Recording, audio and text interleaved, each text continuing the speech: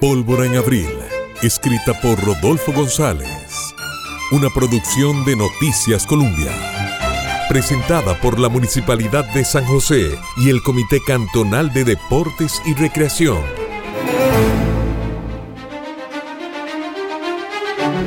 No se preocupe por el agua dulce.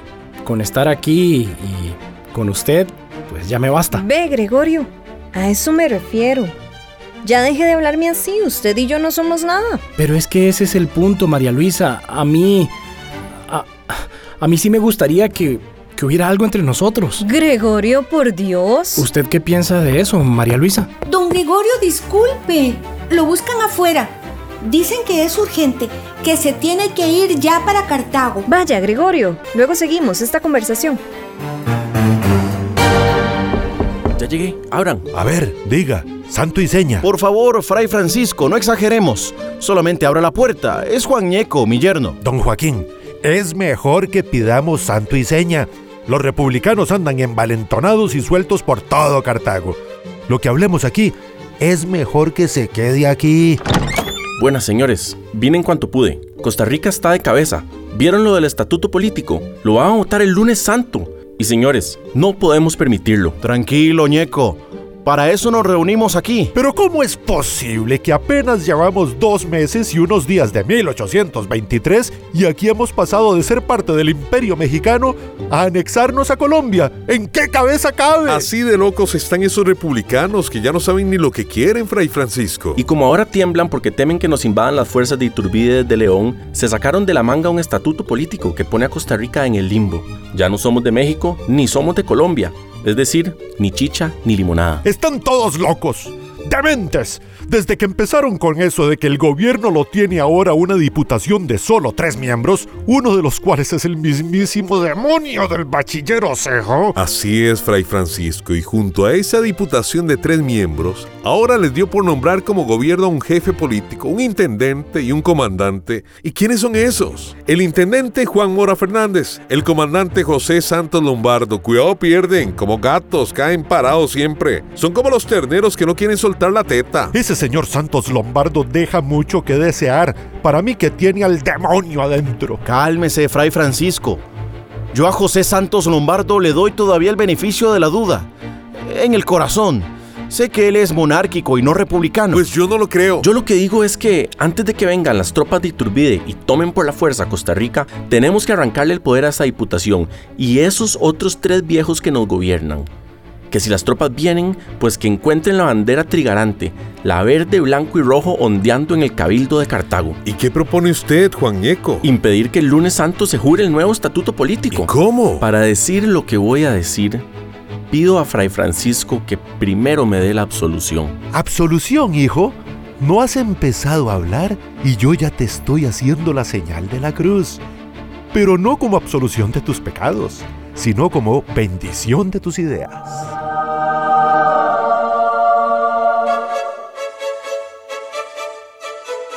¿Entonces se va para la Juela, don Gregorio? Así mismo, Padre Miguel. Voy a pasar la Semana Santa allá. Me voy más tranquilo ahora, sabiendo que la presidencia de la Diputación de Costa Rica quedó en manos del bachiller Osejo. Ahora los republicanos podemos respirar un poco. ¿No es así, bachiller? Claro, don Gregorio. Le aseguro que aquí en Cartago estaremos vigilantes, pero estoy preocupado. ¿Por qué, bachiller? Los monárquicos están muy envalentonados. San Salvador cayó ante las tropas de Iturbide. Y ahora dicen que Granada está a punto de caer derrotada por las tropas de León. Si eso pasa, habrán caído ya los 2 últimos bastiones de resistencia contra Iturbide. Solo quedaríamos nosotros. Una invasión monárquica con el apoyo de Heredia incluso. Parece inminente y muy peligrosa. Osejo tiene razón. La gente aquí en Cartago tiene miedo. Muchos están huyendo a las montañas y al campo para no estar en la ciudad cuando lleguen las tropas monárquicas de León. Don Gregorio, seamos honestos. Los monárquicos me odian. Y en estos días, cada casa aquí esconde una intriga. Especialmente entre los familiares y amigos de don Joaquín de Oramuno. Aquí, hablando de hombre a hombre, Ramírez, si las cosas se complican, ¿usted cree que encontraré apoyo y resolución en los republicanos de Alajuela y San José?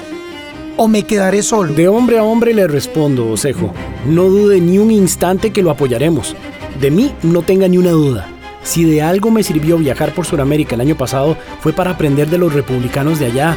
Vi su valentía, resolución y la pasión con la que defienden sus ideas. Osejo, no por nada le cambié el nombre a mi barco. Se llamaba el Jesús María, ahora se llama el Patriota. Que le quede claro, Osejo, si aquí hay que dar un paso al frente, yo voy a ser el primero. Me gusta oír eso. Cuento con usted. Buen viaje a la Juela, don Gregorio. Que Dios lo bendiga. Gracias, Padre Miguel, y les reitero, a mí no me temblará la mano para defender las ideas republicanas. Soy marinero y comerciante, pero también sé lo que es andar en una tropa y usar un arma. Buenas tardes. Buenas tardes. ¿Y cómo ve a Ramírez, Padre Miguel? Muy resuelto. Quizás pronto será una figura útil y muy necesaria. Ojalá que no, Padre Miguel. Que las cosas no lleguen a oler a pólvora. Por lo pronto van a oler a incienso. Ayer empezó la Semana Santa. ¿Puede usted contarlo, doña María Luisa? Gracias, don Ricardo. De verdad, tener este dinero tan pronto me ayuda a salir de las deudas más urgentes. La comprendo perfectamente. Una mujer como usted, que de pronto tuvo que asumir los negocios de su marido, tiene tantas preocupaciones, más de las que debería tener usted como mujer. ¿Le parece así? En realidad, don Ricardo, los negocios iban muy bien. Pero estos imprevistos del incendio y la enfermedad de las plantas, de verdad que agobian a cualquiera. Sea este un hombre o una mujer. Claro que sí, María Luisa, claro que sí. Pero dígame, ¿ha pensado en rehacer su vida? ¿Poder descargar estos problemas en un marido? La verdad, don Ricardo, en estos momentos tengo en mente muchas cosas como para pensar en el amor. Es una pena. Una mujer tan hermosa como usted. Bueno, don Ricardo, le agradezco mucho que firmáramos el préstamo. Yo le aseguro que le pagaré bien. María Luisa, ha sido un gusto ayudarla. No tiene por qué ser esta la única vez. Quizás podría ser el inicio de mejores tiempos para ambos. Piénselo. Quizás pueda visitarla más seguido. Don Ricardo, yo le agradezco su gentileza, pero me gustaría que mantuviéramos un trato estricto de negocios. Espero no se ofenda usted. Bueno, doña María Luisa, ya conoce usted los plazos, los intereses y las condiciones. Estoy seguro de que su tabaco responderá bien y que sus tierras no tendrán que responder. Así es, don Ricardo. Y de verdad, le estoy muy agradecida. Bueno, sin más que decir, que tenga buenas tardes, doña María Luisa. Buen viaje entonces, don Ricardo, y muchas gracias. ¿Por qué está tan calladillo, José Ángel? José Ángel. Ay, ya, desembuche, que usted tiene algo que no me quiere decir. No, Mariana, no es nada. José Ángel. Mariana, es que... ¿Qué es eso? Que usted y yo no somos nada. Ay, José Ángel, ¿es eso? ¿Le parece poco? No, José Ángel. Ve, y se ríe de mí. Ya no le digo nada. Que no, José Ángel. Es que, ¿qué quiere que le diga? Usted solo me dio un beso y ya. Pero nunca me pidió que sea su novia. Un beso es una cosa. Ser novios es otra. ¿Qué está haciendo, José Ángel? ¿Por qué nos detuvimos? Bájese del caballo, Mariana. ¿Pero qué está haciendo, José Ángel? ¡Bájese! José Ángel, pero... se volvió loco. Aquí la espero, Mariana. Ay, Dios mío. Mariana, no se ría de mí. Esto es muy serio. Ay, Dios. José Ángel, ¿qué está haciendo? No sé en qué. Ay, Dios. Mariana, aquí a sus pies. Mírame a los ojos. No puedo. Mariana, véame.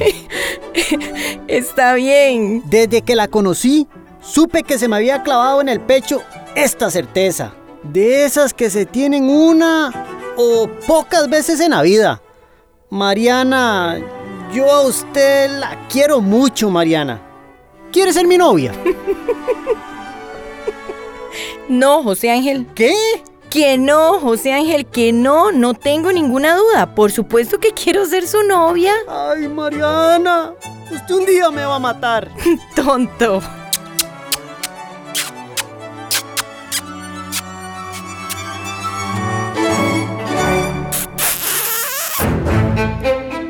Pólvora en Abril, escrita por Rodolfo González. Una producción de Noticias Colombia. presentada por la Municipalidad de San José y el Comité Cantonal de Deportes y Recreación.